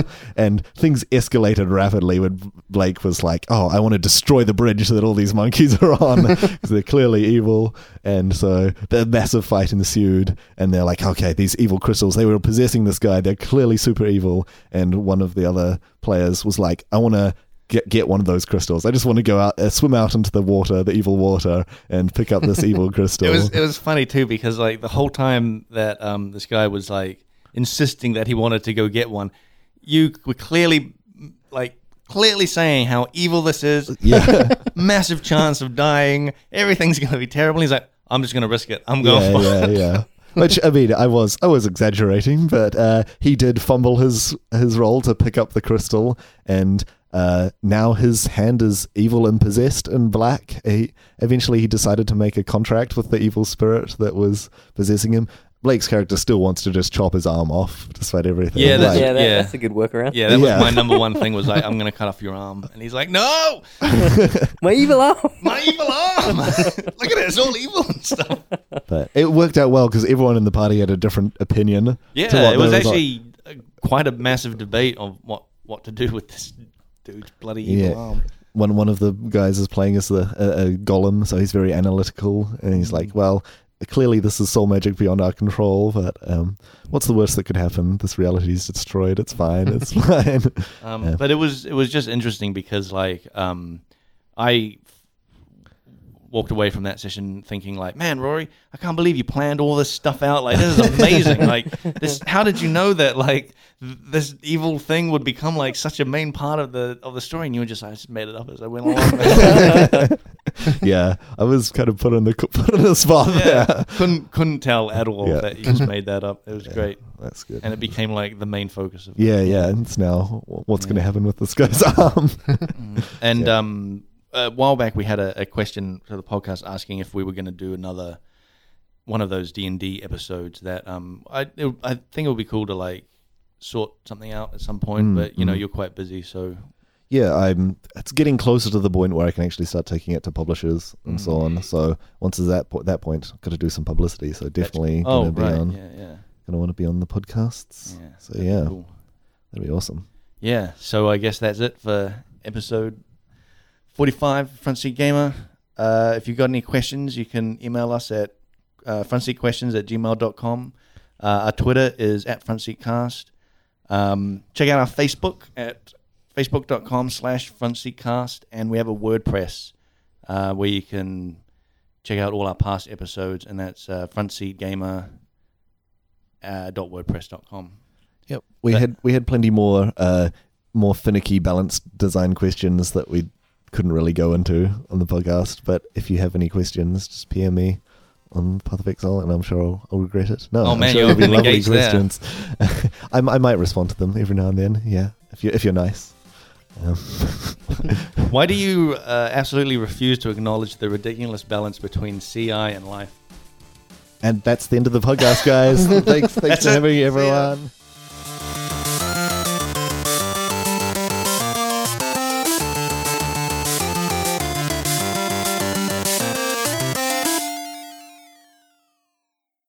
Did you see in the news as well that No Man's Sky on Steam dropped below 1,000 concurrent players? No. Is that amazing? No, it's amazing because there's so few players. Okay. Yeah. Fuck. Amazing. That fucking game. Rory, did you get into it? No Man's Sky? No Man's Sky. I was on holiday when it came out, and so I got all the news, and then when I got back, I was looking forward to playing it, and everyone was like, don't. I'm like, okay. Yeah. I've got plenty of other stuff to play. It's not worth that $80. Yeah. What is it worth? It's worth. I would pay $30. Oh yeah. Is probably the most I'd pay, because there are games on Steam that are doing like early access games that are doing similar things that are like $20, and the amount of positive like reviews on there is just it's all mostly positive. But like No Man's Sky, $80, and it's like, no, it's that hype money. Yep, it totally is. Like I wonder, right? Like if Sony hadn't gotten involved, how much that game would be. Do you think it was Sony? I reckon it was Sony. Okay. They did. There was an article about that where Sony admitted that the No Man's Sky marketing campaign probably wasn't the best idea. Yeah, right. There was so much praise for it though from like Giant Bomb, just journalists. They were saying like it's awesome that Sony would let Sean Murray, a guy, just rock up in shorts and talk about his own video game. Yeah, they were praising that idea. Like it is awesome, but it's also like a cautionary tale to indie developers. Like, man. Don't oversell your game. Don't say you've got multiplayer when you don't.